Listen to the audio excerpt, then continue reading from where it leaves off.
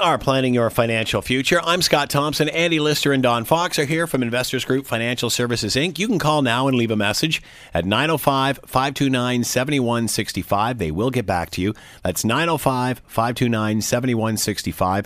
And don't forget to check out their website at andyanddon.com. That's andyanddon.com. There's also a listener inquiry button there, and you can ask a question that way as well. Going to start. Good morning, gentlemen. Good morning. Hi. How are you?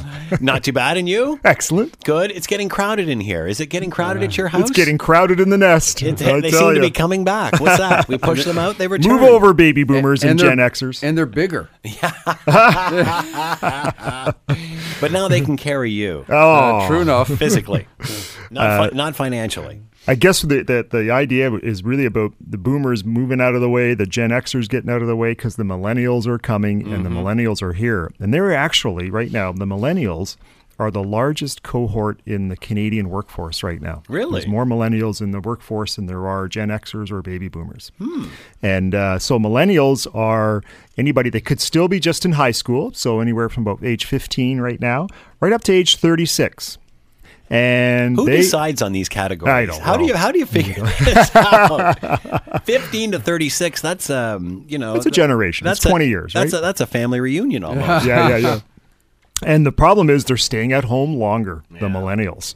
And so you know what? I guess the reality is it's harder for them to sort of strike out on their own.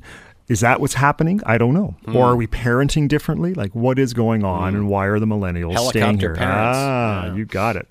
So what I think what drives all this is there certainly are financial constraints. We know about that. They're definitely staying in school longer to be able to become employable. So that means that's stretching it out a little bit further to begin with. There's higher costs of school. So we're actually seeing some millennials now, instead of doing a 4-year program over 4 years, they're stretching it out to 6 years, for example, and working more in between to be able to afford to pay it and have less debt.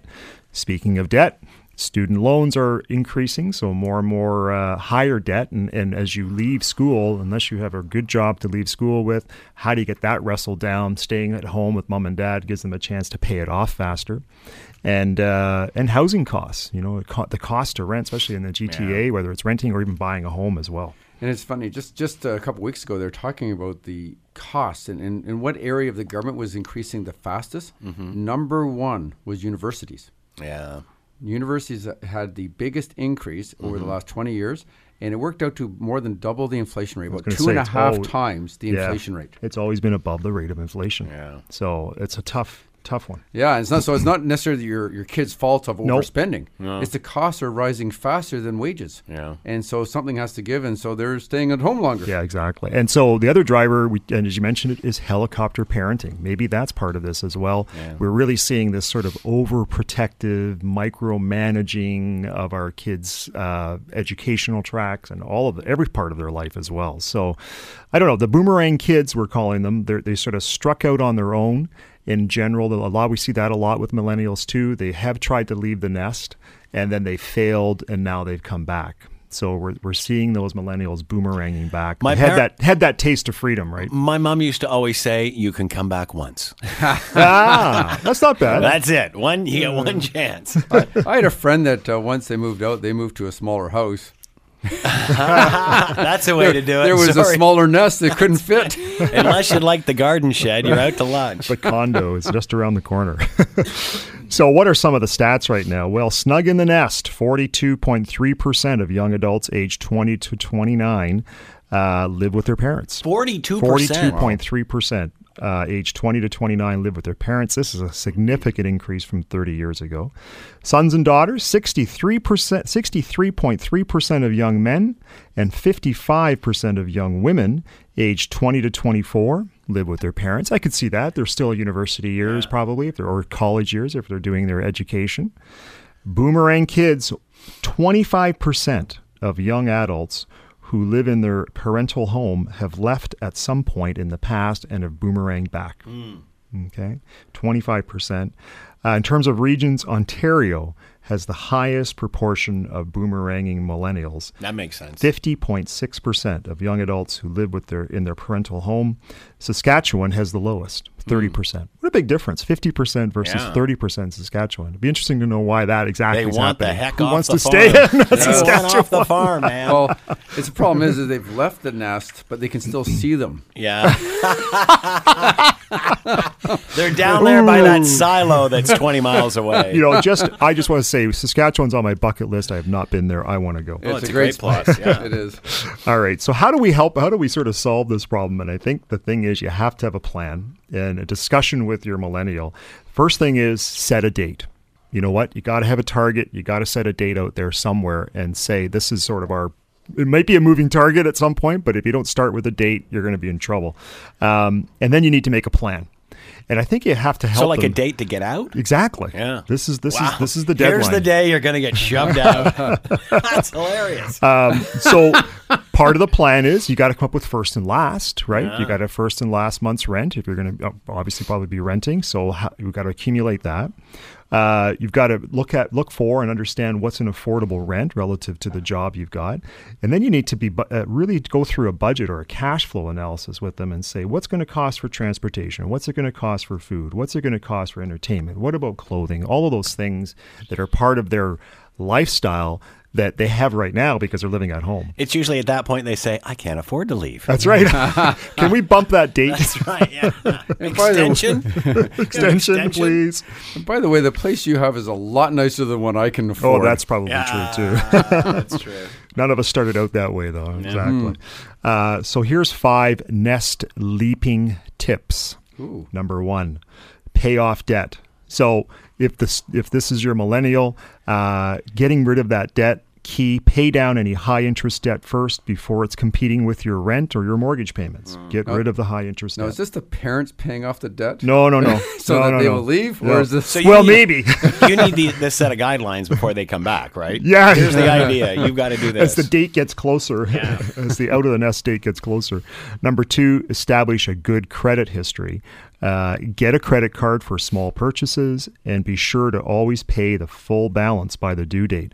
So obviously, as you begin to look, you want to get first and last month's rent and you want to rent someplace, they're going to do a credit check on you. Yeah. And if you're a lousy credit risk, guess what? You're not going to get where you want. You're not going to live where you want to live.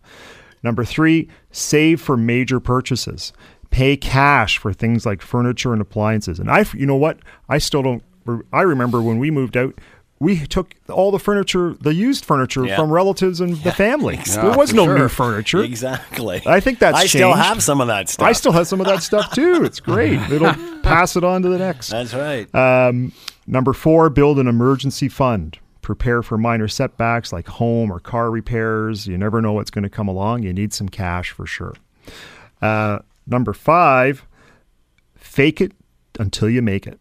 So I think this is key. So really what we're saying here is practice as if you are living out of the house right now. So if you were renting right now, if you had to pay for your transportation, if you had to pay for all your food, you had to pay for it, let's start doing that right now. And we'll just take that money aside as if you don't have it anymore. So practice it, fake it until you make it for sure. And so, I think that this kind of leaves us in another zone where we have, we are sort of in that sandwich generation where it's very thinly spread in terms of our capacity. We've now got millennials living at home and they're living there longer and more of them than ever before. So that's a drain on and this is happening for people typically in their 50s, right? Yeah. So now they're probably within 5 to 10 years of thinking about their own retirement. And they're trying to figure out do we have enough money? Yeah. And so now they're trying to still support or help their millennials move on to their and creating a lifestyle for themselves, getting out of the house. And then at the same time, guess what? Now you've likely got aging parents who are also demanding in terms of support, time, and perhaps even money as well. So that's where the real trick becomes in. And so for Don and I think we can give advice to millennials. We can help them get started and even get them connected to a financial planner from our office because there's nothing more valuable than getting advice right from day one, and starting up with a plan and some financial goals and seeing progress as you move towards accomplishing that is so key. Especially since the game is so different now than when we were kids. It is. They need a unique financial plan, I would assume. I think so, and just the fact is that we're going to be they're relying on themselves more than ever. Yeah. The idea of Canada Pension Plan and Old Age Security providing for your retirement, it's just not going to cut it.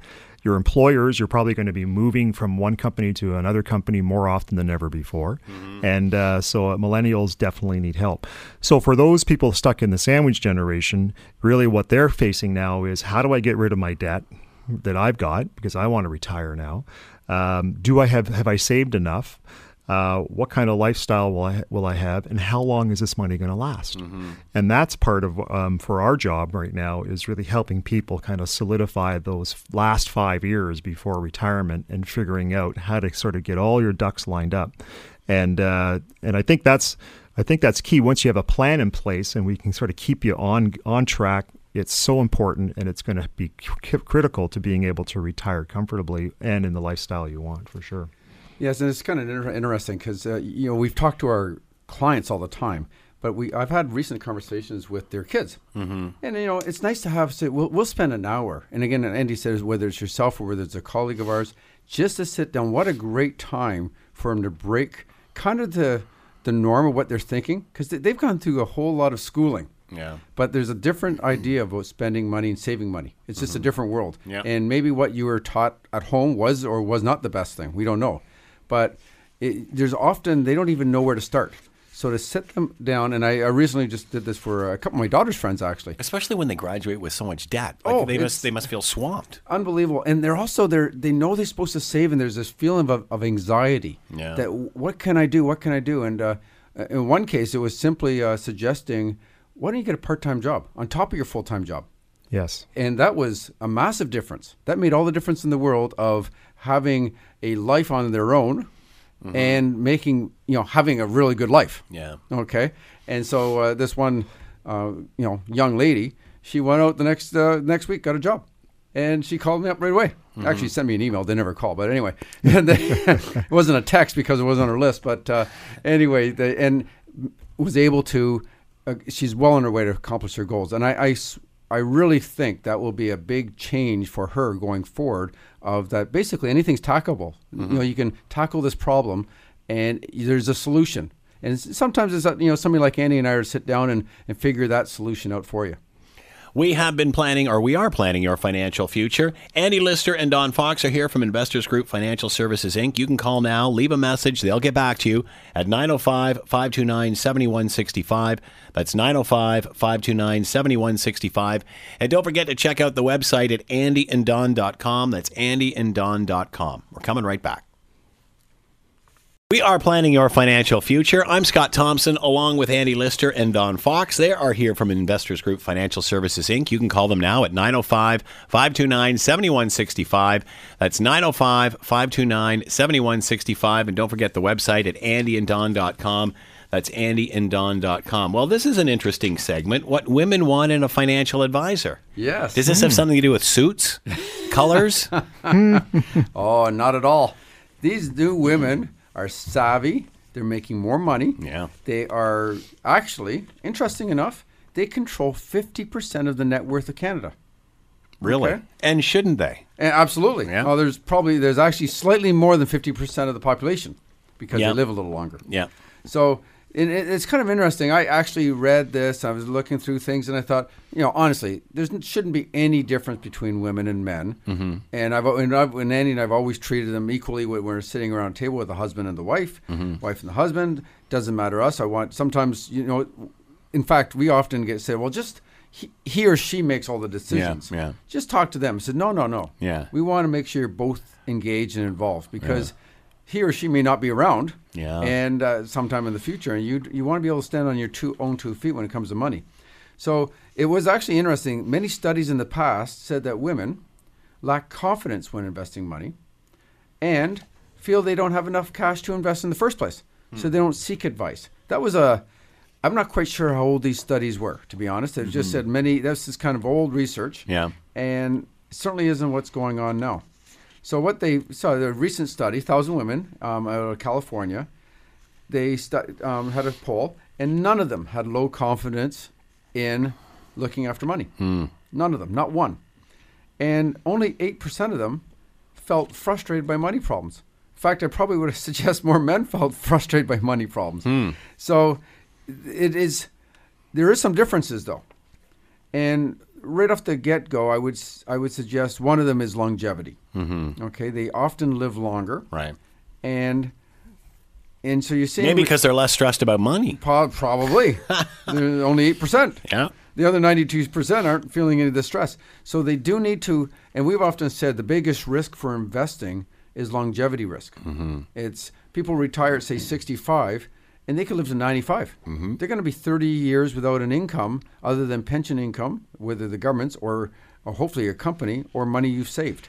And you only work maybe for 30 years, or I call it 40 years. Say you worked for 40 years, then you retired for 30. Well, you better do some good things on those 40 years. So women have I would say, more risk because of longevity.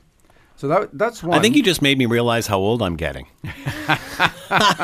Well, Scott, we're in the same boat here. I've been working for 30 years.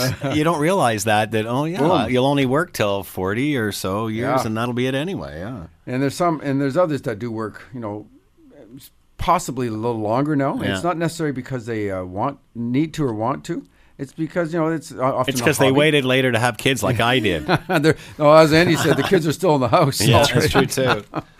So, one of the differences is investing, and there's been studies showing that women investors are actually perform better than men. They tinker with the investments less. So they're not saying, "Oh, let's get out of this dog and buy that one." They're actually not trying to get the best return possible. Right. They're trying to accomplish life goals. More discipline. They are far better that way. We have this thing, it's almost this competitive instinct men do, of saying, okay, well, if you're not beating the index, we got to move that to over this one.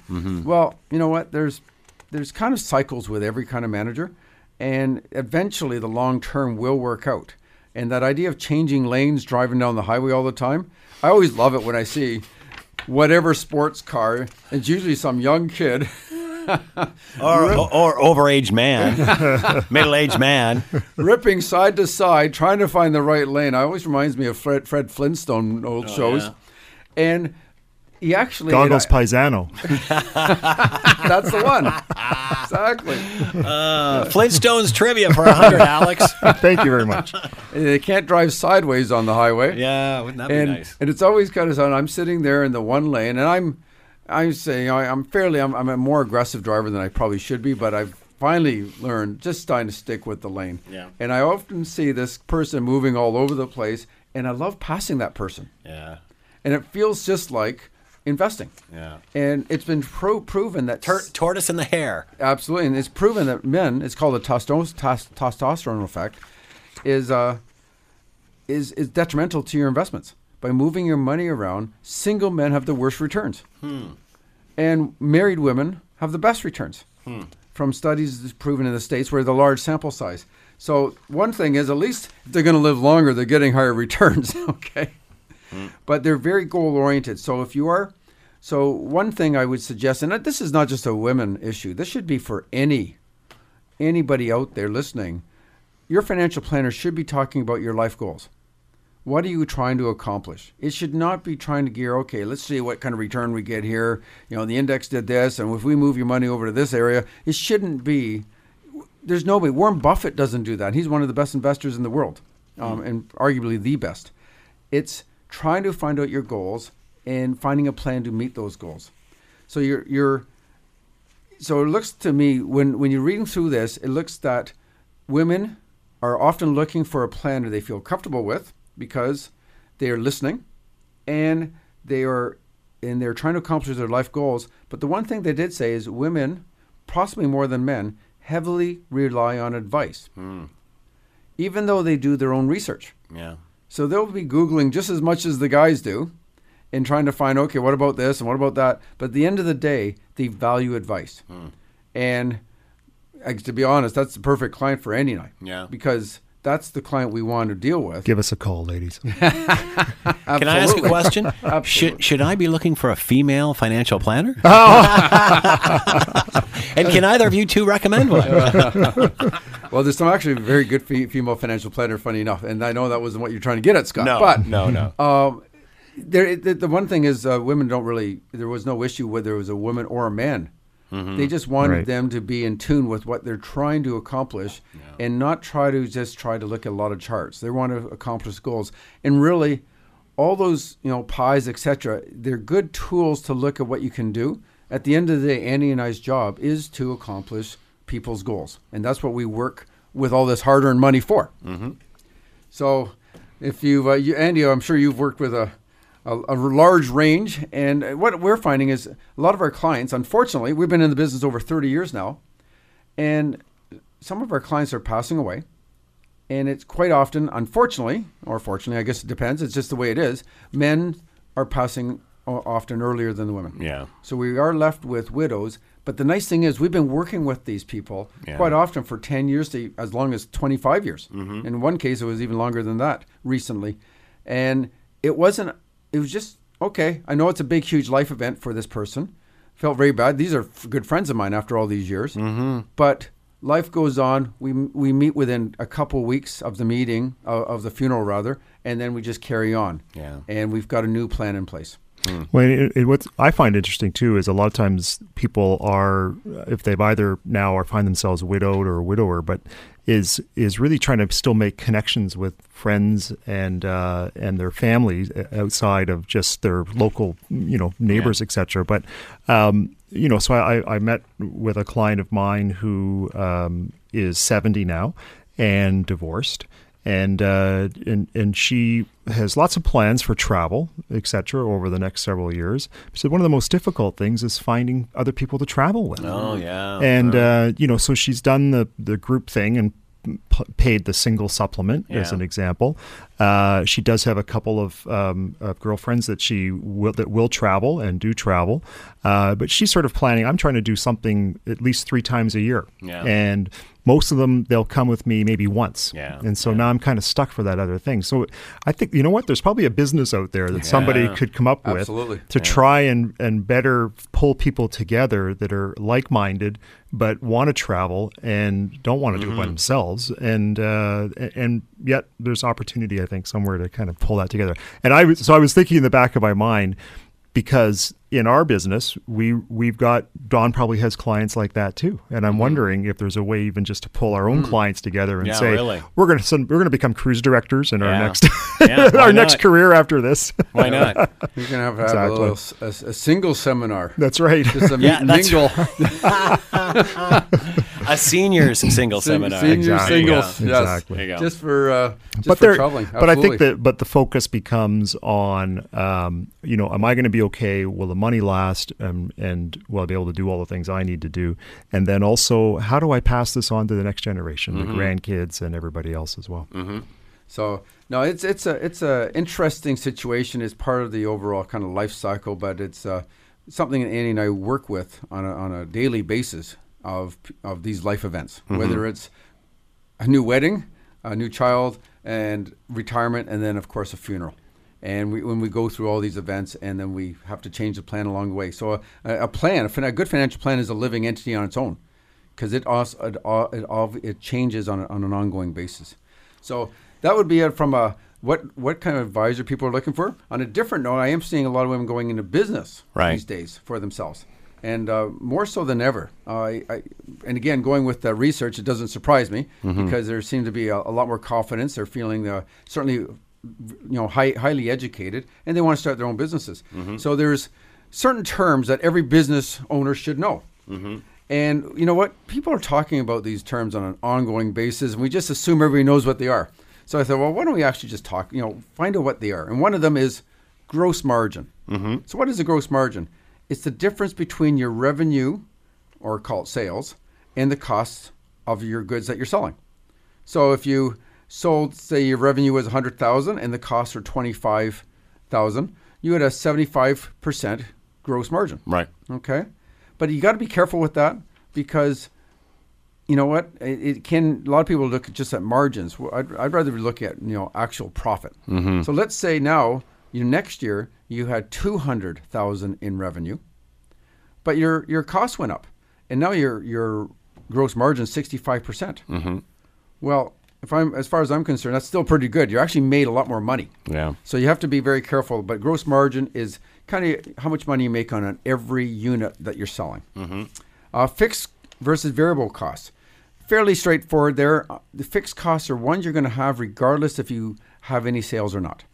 So rent, any kind of, property taxes, things such as that. But then other ones that change all the time is things that are called variable costs that are engaged, say raw materials or wages, because you have to hire somebody because you're producing more.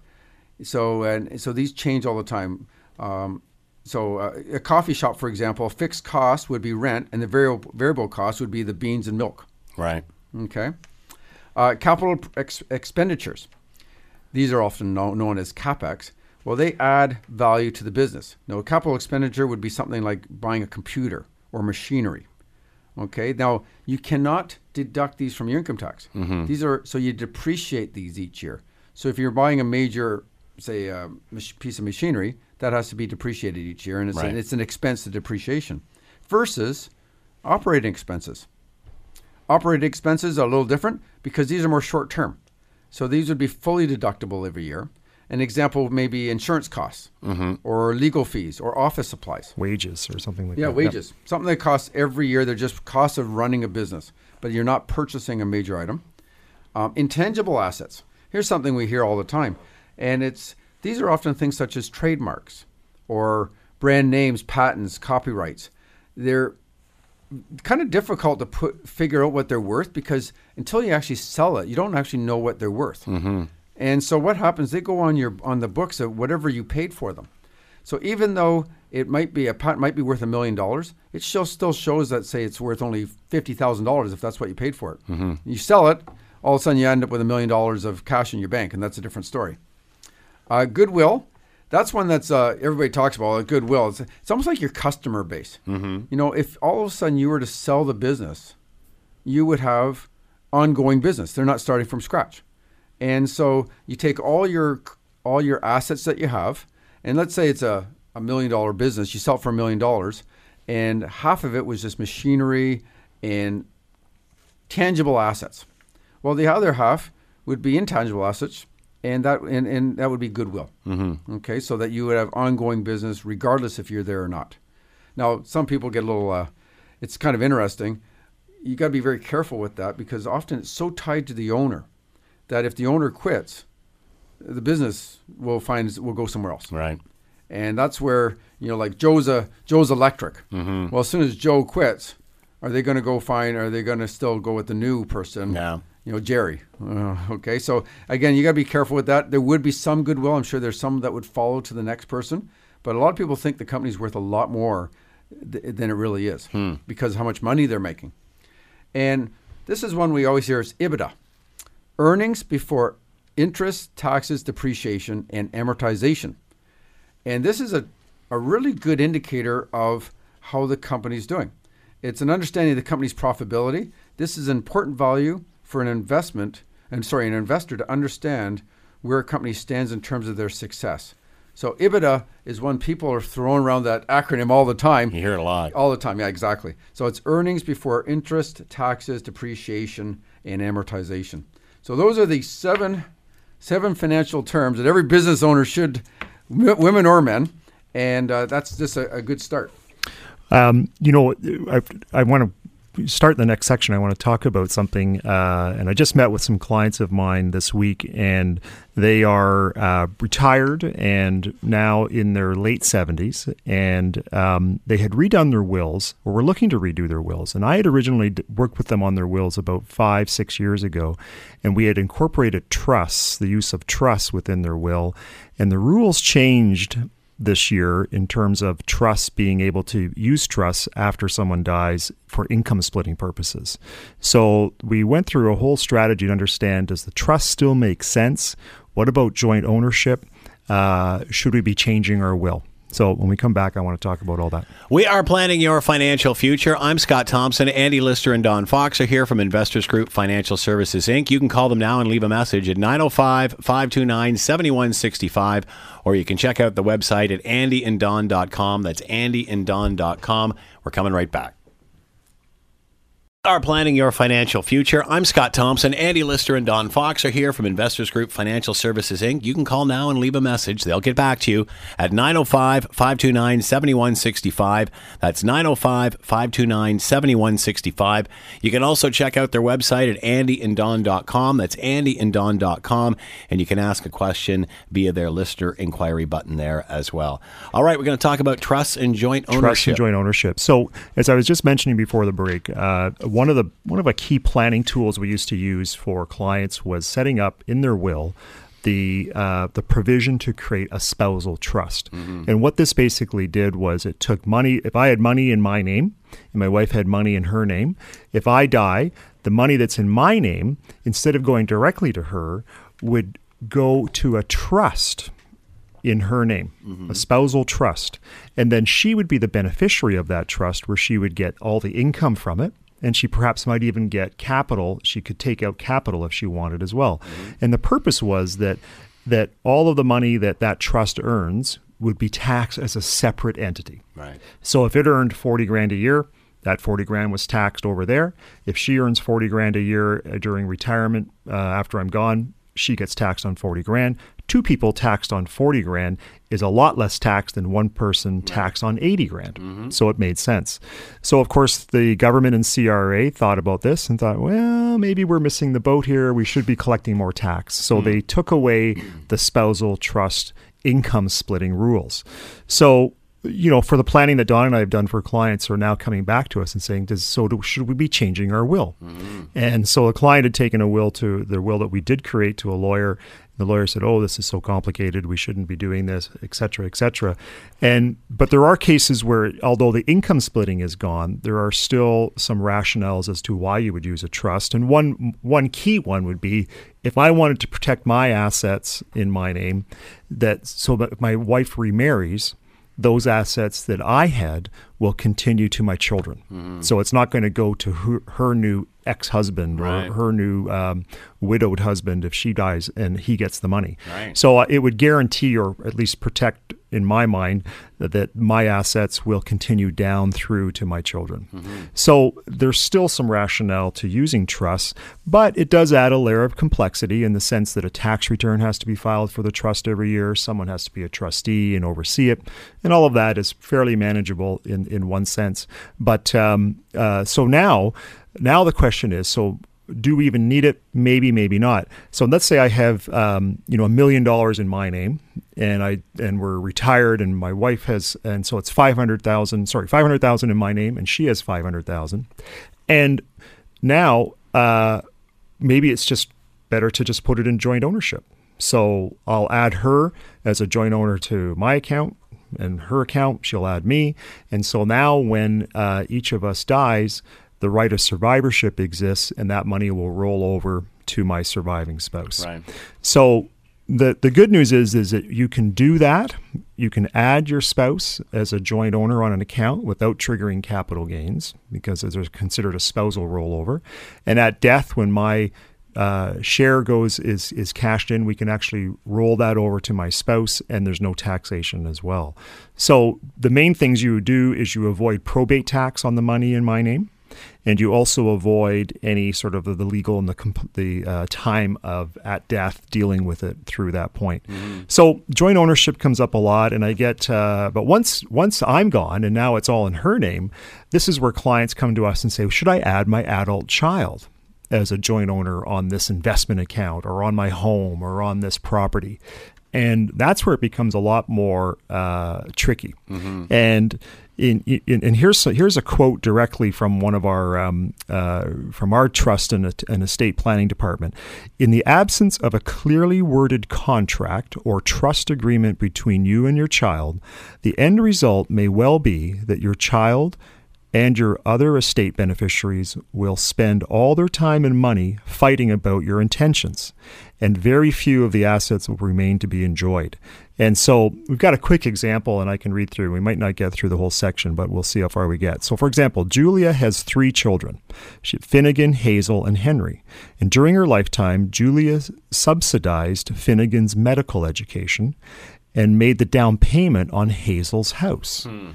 Julia has never made any similar gifts to Henry, who has always been able to meet his own expenses.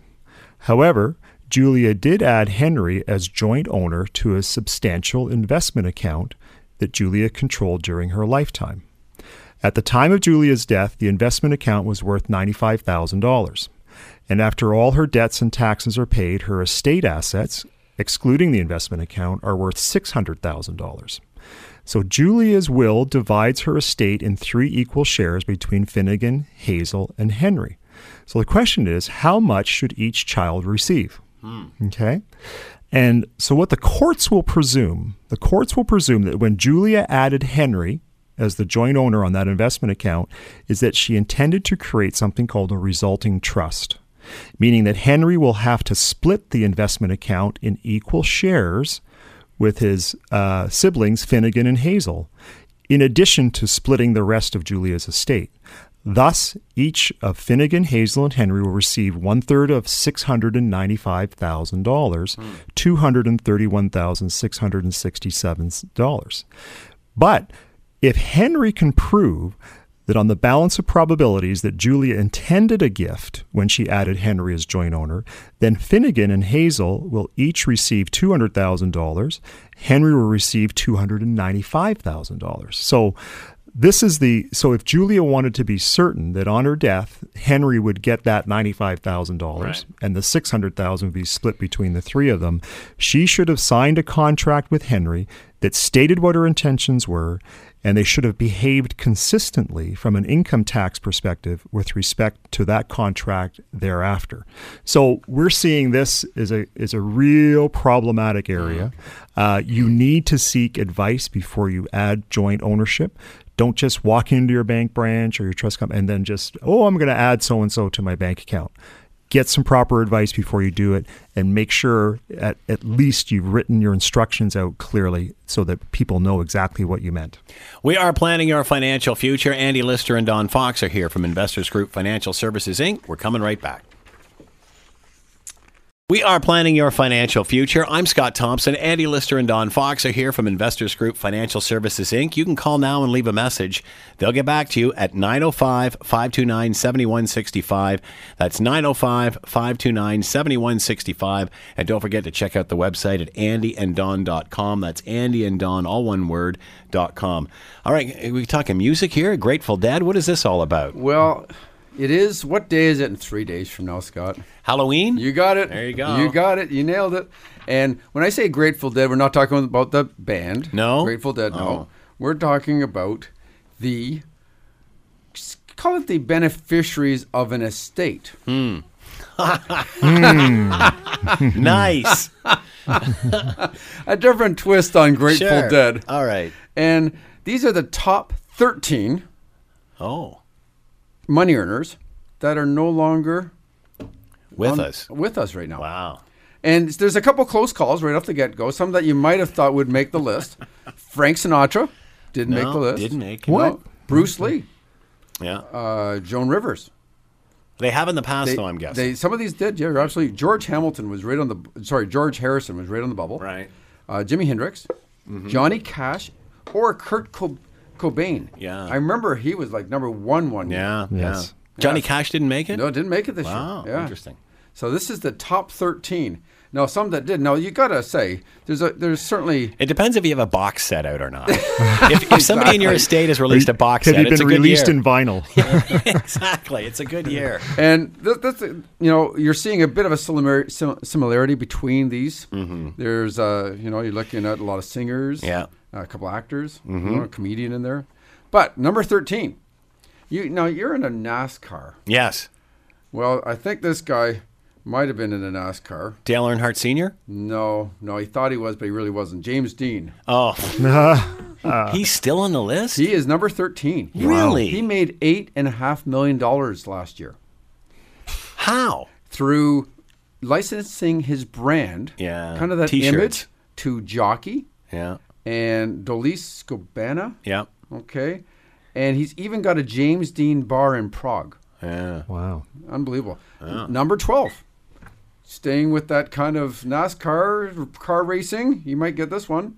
Actor Steve McQueen. Oh, right. Yeah. Bullet. Okay. Yeah. Yeah.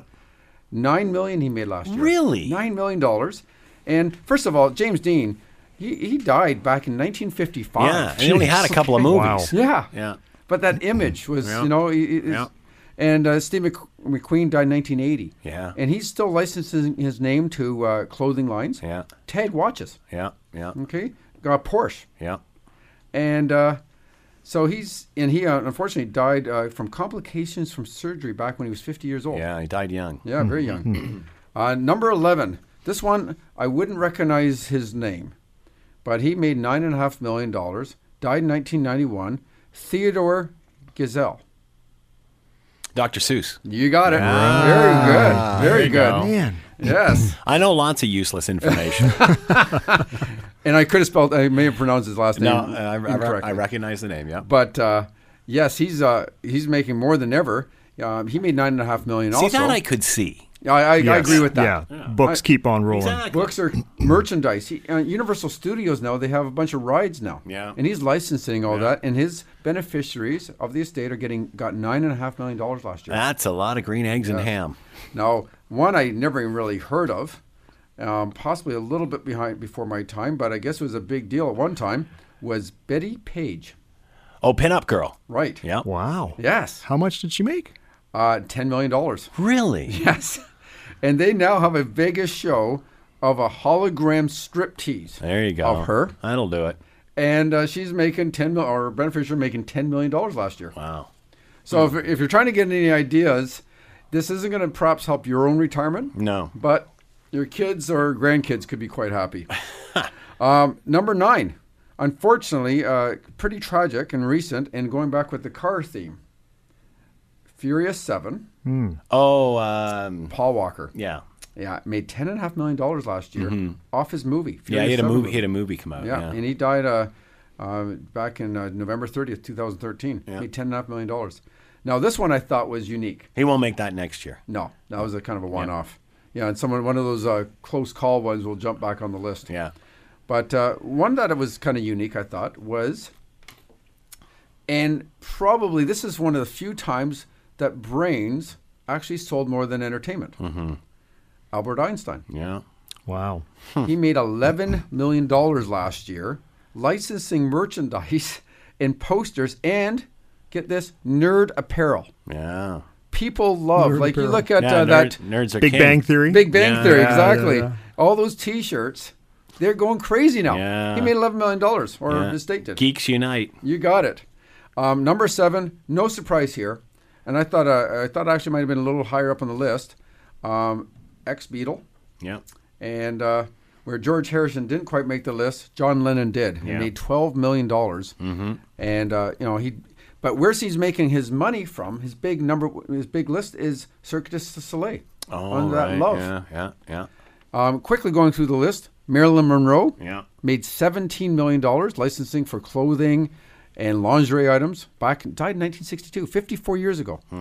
Elizabeth Taylor, not far from behind, from that one, $20 million she made on a fragrance business, still, White Diamonds, still selling that one. Wow. Now, this one here, if you've been to Jamaica recently, you certainly know that this guy is pretty popular. Bob Marley. Yeah, 1981 he died. He made $21 million last year. Yeah. He's got this new beverage out.